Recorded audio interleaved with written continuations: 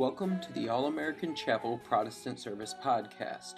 During this week's All-American Chapel Protestant Service, Chaplain Randy Griffin's sermon comes from the book of John, chapter 9. This week's sermon is entitled, Once I Was Blind, But Now I See. All right, let me open this up in a word of prayer. Lord, we're so thankful for the time that we can be here. We're thankful for this facility that is dedicated for the purpose of coming and gathering to worship the name of Jesus. And so, Lord, that is our desire today. Lord, we desire to meet you here in this place, in these pews. And I pray, Lord, that as a result of that our lives would be challenged and changed in a way that as we go out, that we would spread the love of God, that we would focus on the message of the gospel of Jesus Christ. Lord, I pray that you would bless our service today as we continue our look through the Gospel of John, as we look at the signs and the miracles that John recorded for us, that all of these were used to help us know who Jesus is. So, Father, I pray today that we would learn what you would have us to know today from the sermon. And just bless our time, remove from us distractions, help us to come into the worship that you would have us give. And I pray these things, and I ask it all now in Jesus' name. Amen. John chapter 20, verse 30 and 31 says this, Therefore many other signs Jesus also performed in the presence of the disciples, which are not written in this book. But these have been written so that you may believe that Jesus is the Christ, the Son of God, and that believing you may have life in his name. I invite you to pray with me as you may be seated, and we can do the congregational prayer. Lord, you brought us all here today, and we ask that you would prepare our hearts as you prepared us to hear your word, God. May our hearts be ready to be transformed. May our hearts be changed so that when we walk out of this church, this chapel, God, that the rest of the world would see a light. Whoever we go to, whether it's our neighbors, whether it's at our homes, whether it's in our units, whoever we see, God, that they would see a light inside of us. It's because of the faith that you have given to us. So, Lord, give us faith to believe. As we come across another one of your signs, as we come across another miracle that you perform, Lord, reveal to us the vision that you have given to us. And that is salvation comes by no other faith, by no other name than Jesus Christ.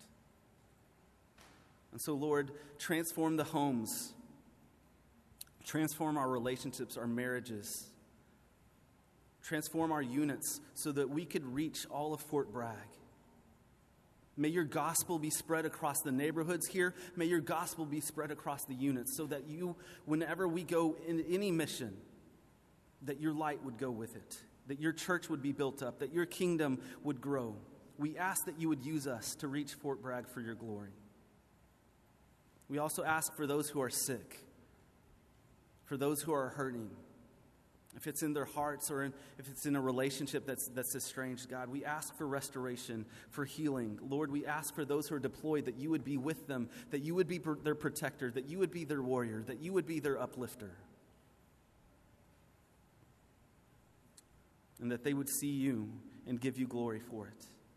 And Lord, we ask that this offering that we're about to give would be used to build your kingdom up, that it would be used for soldiers to hear the gospel, maybe for the first time, that they would know and that they would be able to see the sign, the miracle of you revealing your life to us. And as a result, your kingdom would be built. And Lord, so we pray as you have taught us to pray in this way. Our Father, who is in heaven, hallowed be your name. Your kingdom come, your will be done, on earth as it is in heaven. Give us this day our daily bread, and forgive us our trespasses, as we forgive those who trespass against us. And lead us not into temptation, but deliver us from evil. For thine is the kingdom, and the power, and the glory forever. Amen.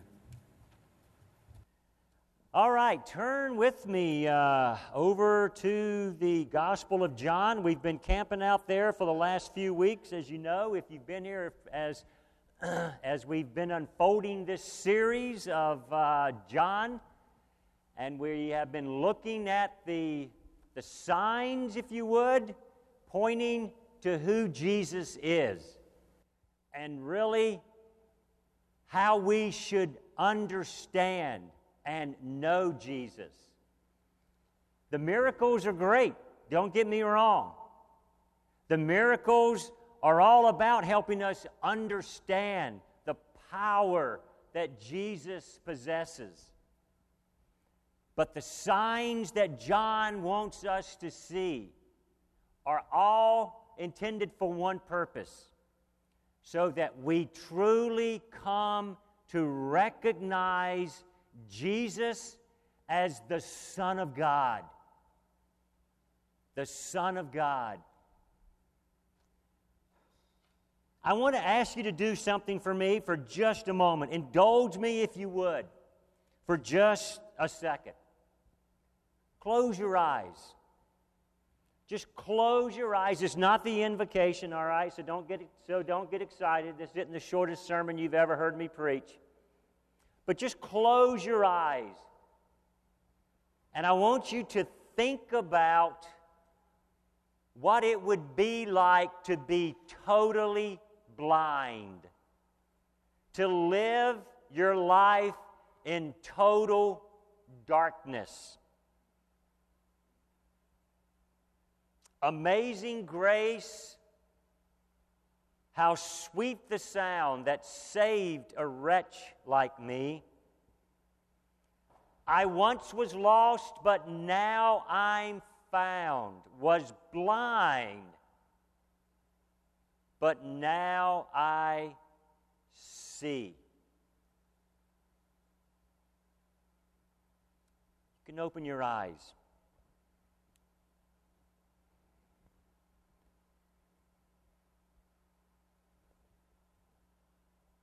In 2013, while I was deployed in Afghanistan, I had a medical emergency. The sight in my right eye was going away. It was like a curtain was being pulled down in my right eye, and everything was turning to total darkness. I had no clue what was happening. So, like most guys, well, I'll go see the medic tomorrow or later, or, so I put it off for like 24 hours. And it just kept getting worse and darker until by the time I finally went to the clinic to see the medic, sight was gone in my right eye, and I had no clue what was happening. Well, of course, he did, thank God. So they evacuated me to Landstuhl Medical Center in Germany. And by the time I got there, not understanding that there's a 72-hour window that if you don't get surgery on a detached retina, you lose sight permanently. Well, by the time they tested me and figured out what was happening, then it was a detached retina. I was well within that timeline. And I remember well the emotions leading up to the surgery that had to be done on my eye. It was this sense of fear, this sense of sadness that I'd never be able to see in my right eye again. And just not knowing that when I came out of surgery, if I would have my sight or not. Well, thanks to the mercy of God, to modern medicine and actually an extremely gifted German retinal specialist, they did save my sight. not perfect, but I can still see in my right eye. But that experience just provided me with ample opportunity to think carefully about sickness and health, and particularly about blindness. So I feel, if you would, just a bit of a bond this morning to the guy that we're going to look at in John chapter 9, the man born blind. It's an interesting story. This guy is a very colorful character, even though he lived his life in total darkness. So today, I want us to look at this passage in John chapter 9. And I want us just to see what we can learn about Jesus' attitude towards disease, towards pain, towards undeserved suffering. How did the Son of God approach this man? What was the greater lesson of this miracle that I want you to see this morning? And what sign is revealed for us to show us more about who Jesus is? Look with me at John chapter 9. We read in verse 1, "As he passed by, he saw a man blind from birth. As his disciples asked him, 'Rabbi, who sinned, this man or his parents, that he was born blind?' Jesus answered, 'It was not that this man sinned or his parents, but that the works of God might be displayed in him.' But that the works of God might be displayed in him." Did I say that, but that the works of God might be displayed in him? That's one of those stomp the pulpit moments, all right? "We must work the works of him who sent me while it is day. Night is coming when no one can work. As long as I am in the world, I am the light of the world." I am the light of the world. And having said these things, he spit on the ground, made mud with the saliva. Then he anointed the man's eyes with the mud and said to him, "Go wash in the pool of Siloam," which means sent. So he went and washed and came back seeing. Now, as with all stories in the Scripture, context will drive interpretation and understanding of the event. So to fully appreciate this story, this miracle, you have to be aware of what has happened leading up to this encounter of Jesus with this blind man. This was no ordinary day for Jesus. There were some significant stressors that he was under.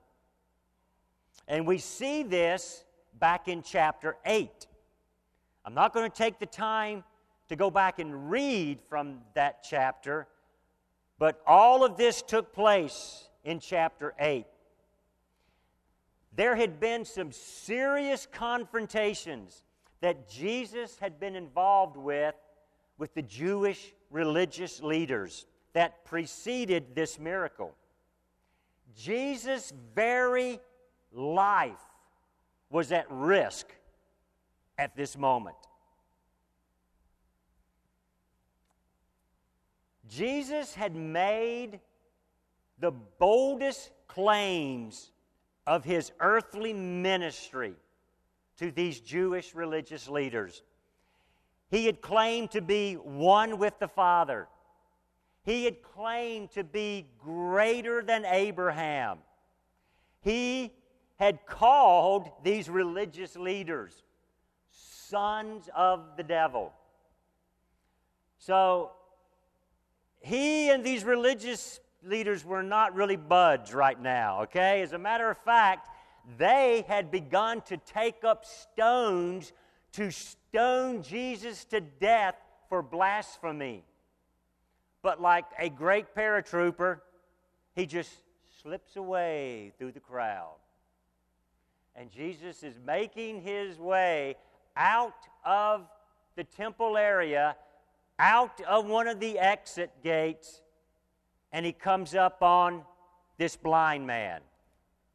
So this is the context now that I want you to be aware of. You know, Jesus was in a hurry. He wasn't on some leisurely stroll here. He wasn't really available for a counseling session. He was headed out the temple gate to escape being stoned. And he comes up on this fellow who was blind, who customarily sat by one of the gates leading out of the temple area. But I want you to notice what Jesus does. He takes a moment. In the midst of all that he had going on, he stopped and approached the blind man. The blind man didn't call out to him, and Jesus didn't take the time to question the blind man.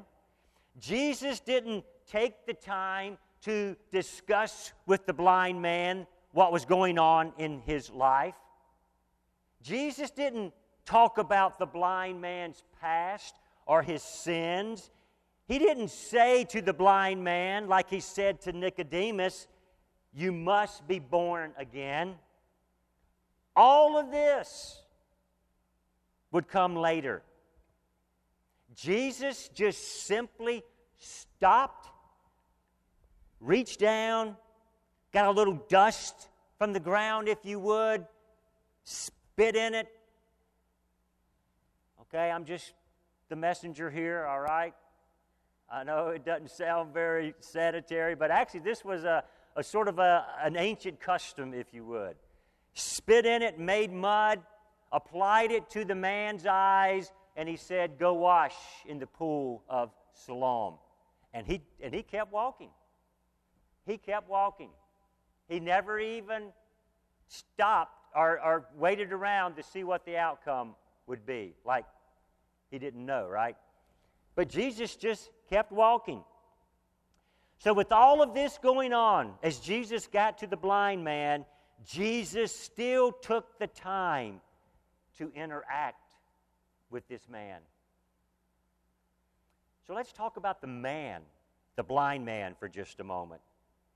I want you to notice a couple of observations about the blind man. We don't know his name, but obviously he was known to the people in and around Jerusalem, especially those in and around the temple area, because most of his adult life he had spent sitting at one of the gates of the temple as a beggar, taking alms from those who would give to him to help support his basic needs of life. That was his existence. Blind from birth, he had lived his total life in darkness. He was as helpless as if he had no eyes, no hands, no arms.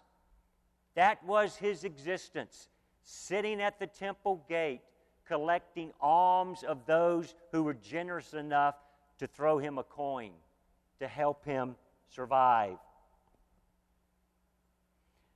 But there must have been something that he sensed in the voice or the manner of Jesus that convinced him to do exactly what Jesus told him to do.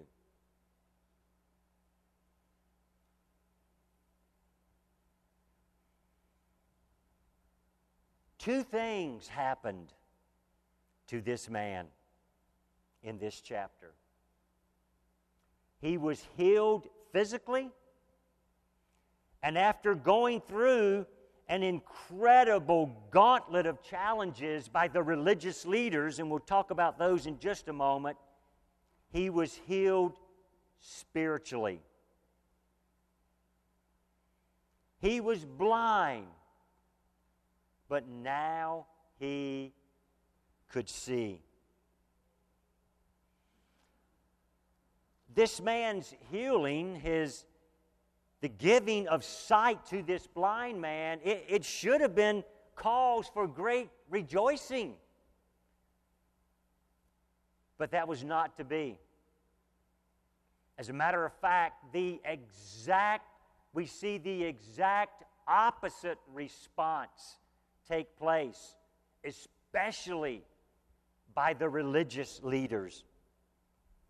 This miracle ignited a firestorm among the Jewish religious leaders. They brought the man in for questioning. They brought his parents in for questioning. They were beside themselves that this Jesus had dared to do such a thing, especially on the Sabbath.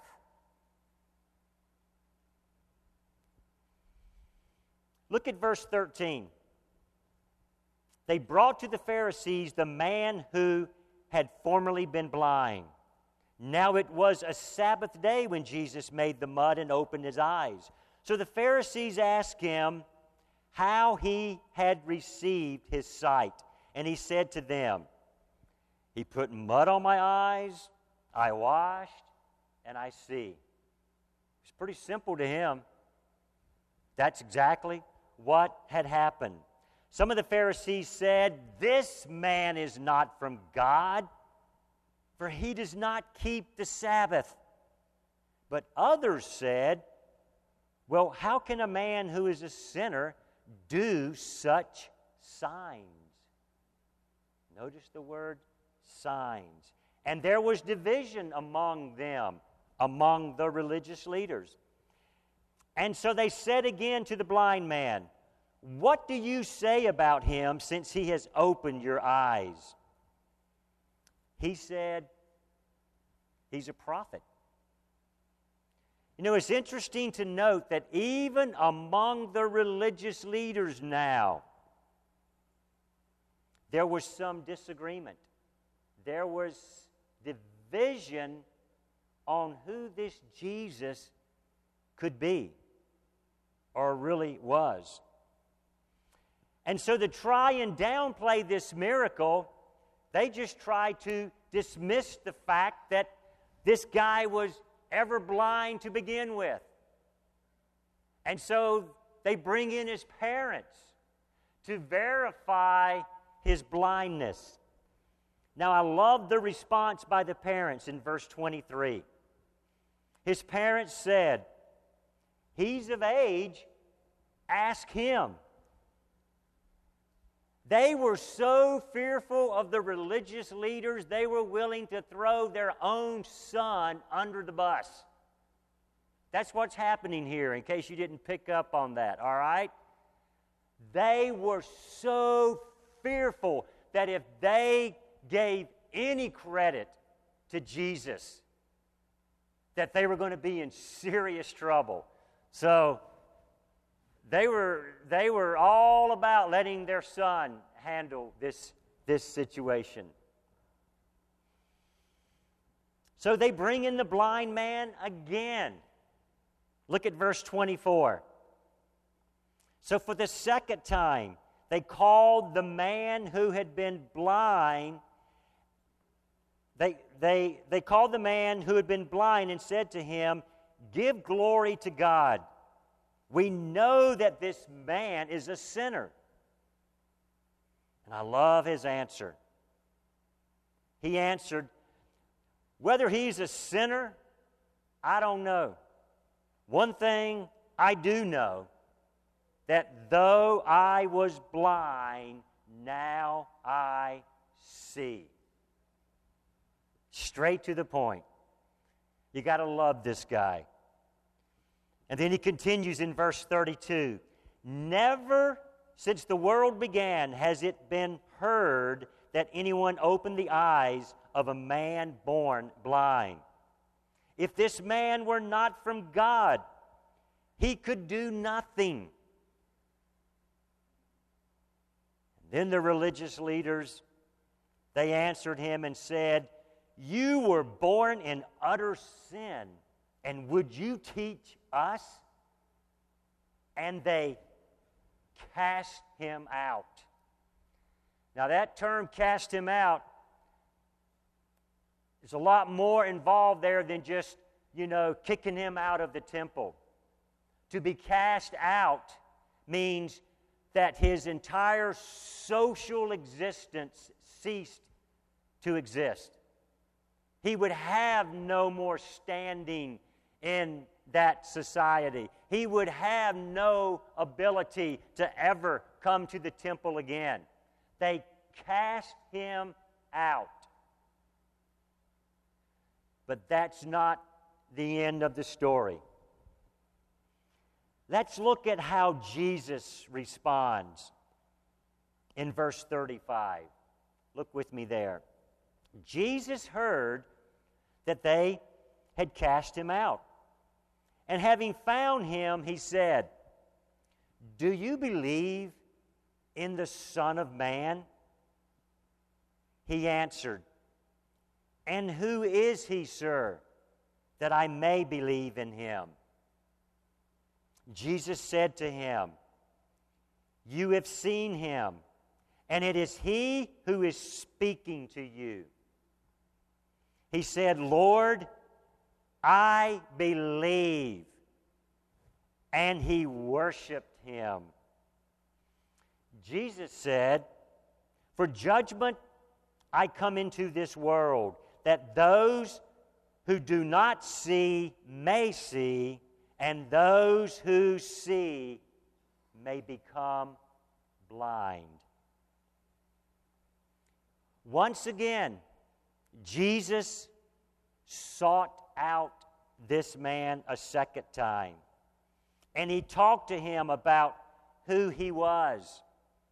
And the man believed, he worshiped Jesus, and he became a follower of Christ at that very moment.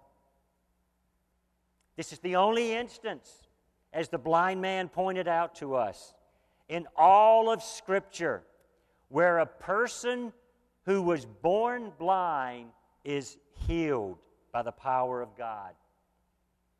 So not only did this man receive physical sight, but he now has received spiritual sight. And he has become a follower of Jesus. The eyes of his soul have now been opened for the first time.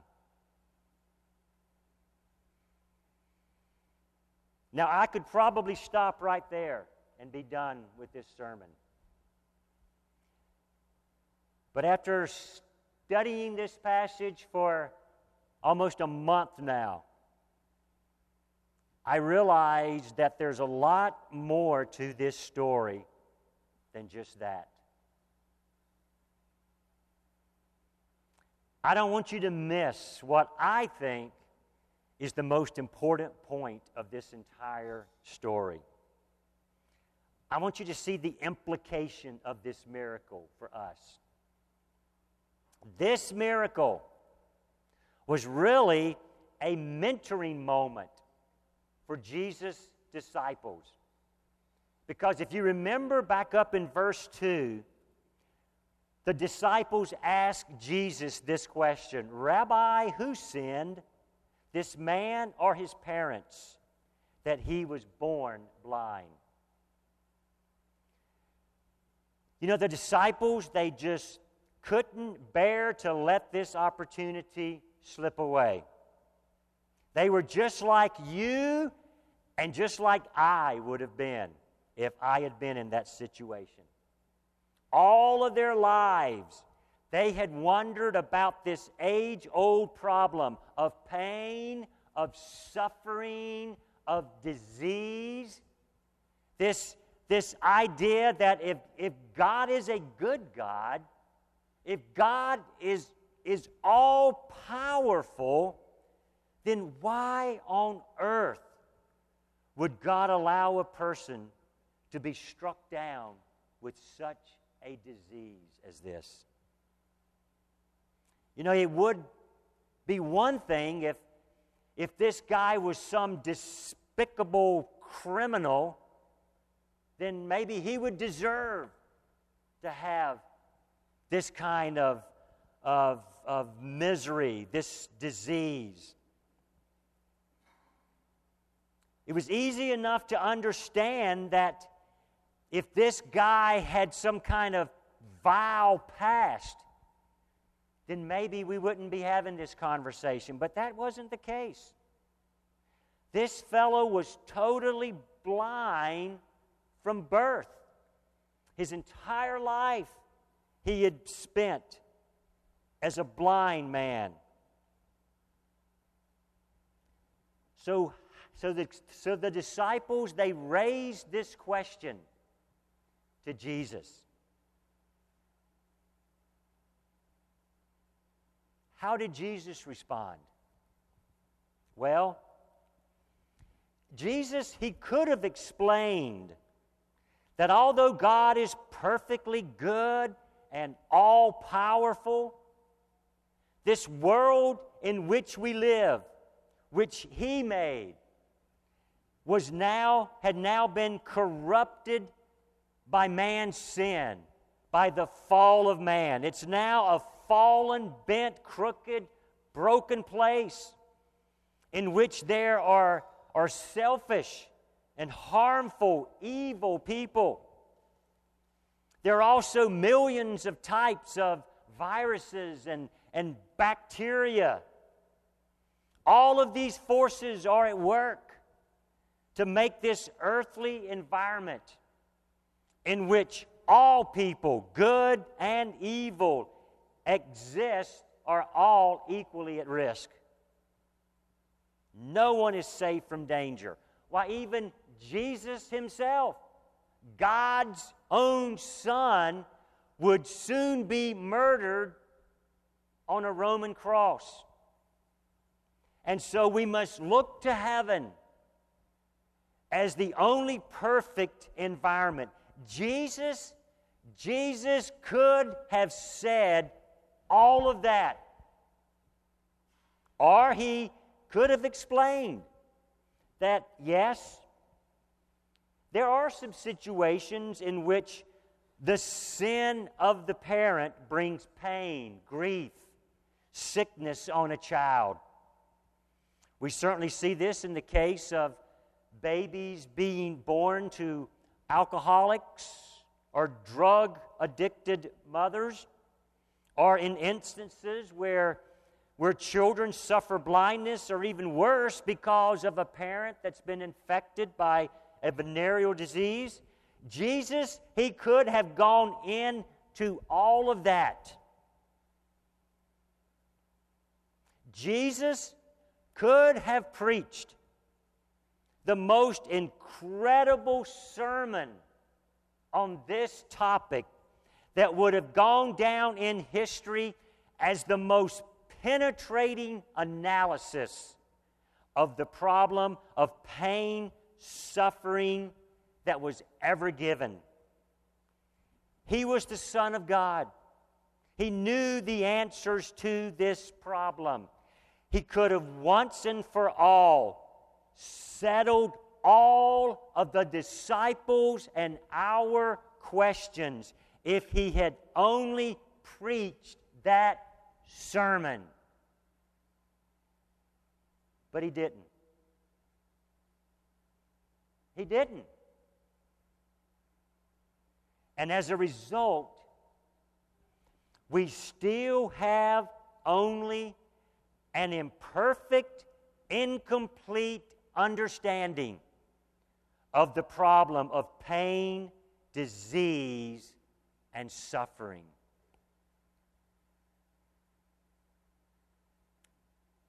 What did Jesus do?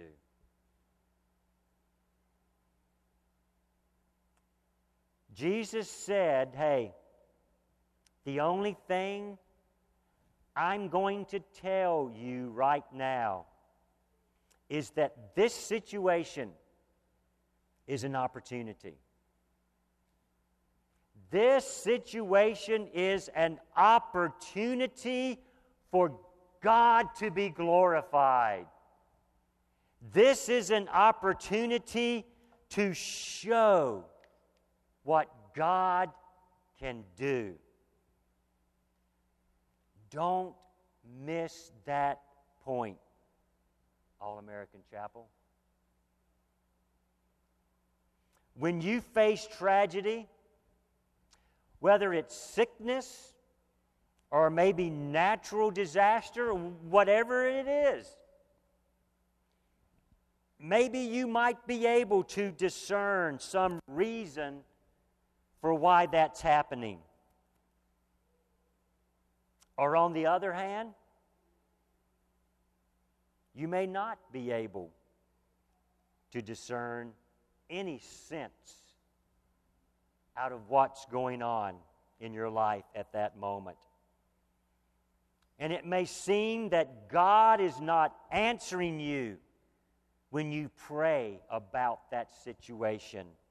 And all you're left with is why. Why? Why would God allow this to happen? And it may just be that the only answer you will get is this. This has happened. Don't dwell on why. Rather, it has happened, and having happened, we now have an opportunity to see God at work. That's really the response that God desires from us in moments like that. Just like Job responded after losing everything that he had acquired and possessed in his life, which was a lot of stuff, a huge family. And as he lost everything, we read this at the end of chapter 1.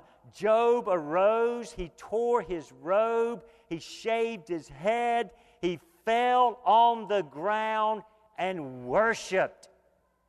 And he said, "Naked I came from my mother's womb, naked shall I return. The Lord gave, the Lord has taken away. Blessed be the name of the Lord." And in all of this, Job did not sin or charge God with wrong.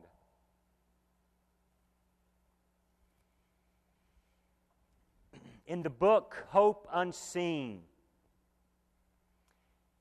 it was written by Army Major retired Scotty Smiley.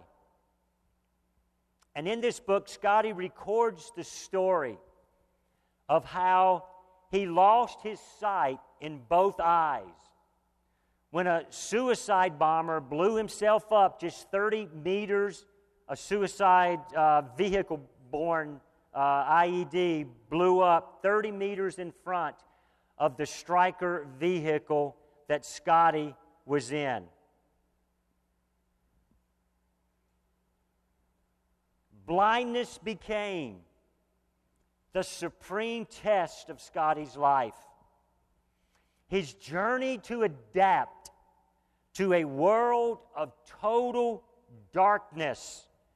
It shook him.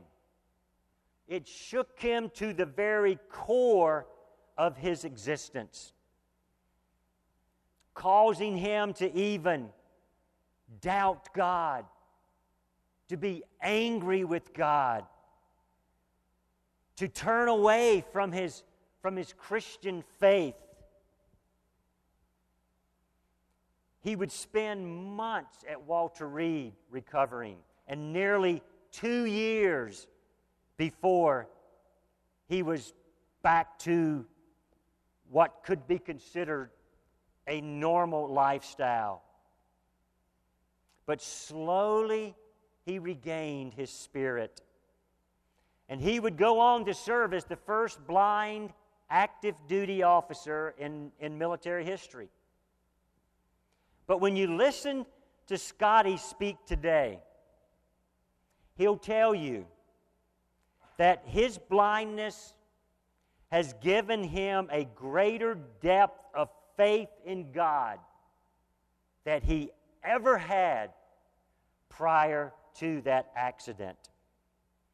His blindness has allowed him to bring greater glory to God than he could have ever done with his sight. Scotty will tell you that once he was blind, but now he can see.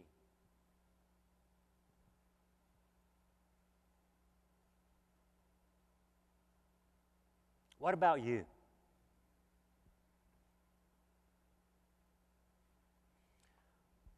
Are the eyes of your heart open to God?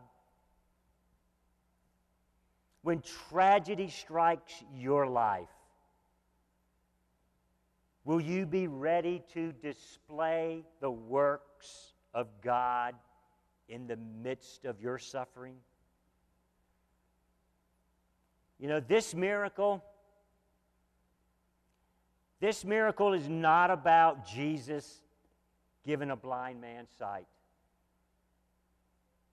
This miracle, this sign, is about learning what it means to truly see for the first time. This miracle was to demonstrate that Jesus is the light of the world. And once we understand that, then our eyes are truly opened for the first time. Pray with me. Father, I thank you for this wonderful story, this miracle that we have recorded for us in this chapter. But Father, I pray that today we would not just focus on a man being healed from blindness, but I pray, Lord, that we would focus on what it means for us to truly have sight. Lord, your desire is that we see you for who you are, that we see your Son Jesus as the one who can give us sight, true sight. Just as this blind man understood who Jesus was for the first time,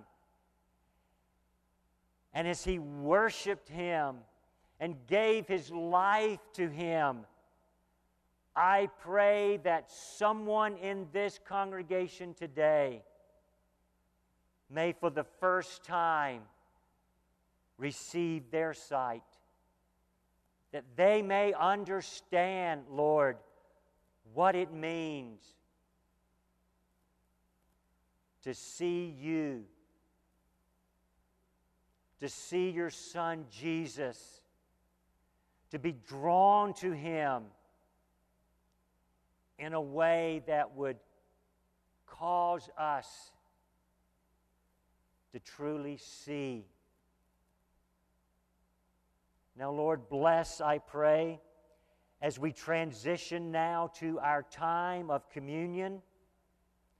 Help this time to serve as well, Lord, to help us see you and appreciate more deeply what you have done for us by shedding your blood, by giving of your body as a sacrifice for our sins. Now be with us, Lord. Speak to our hearts through your Spirit, I pray. And I ask this all in Jesus' name. Amen.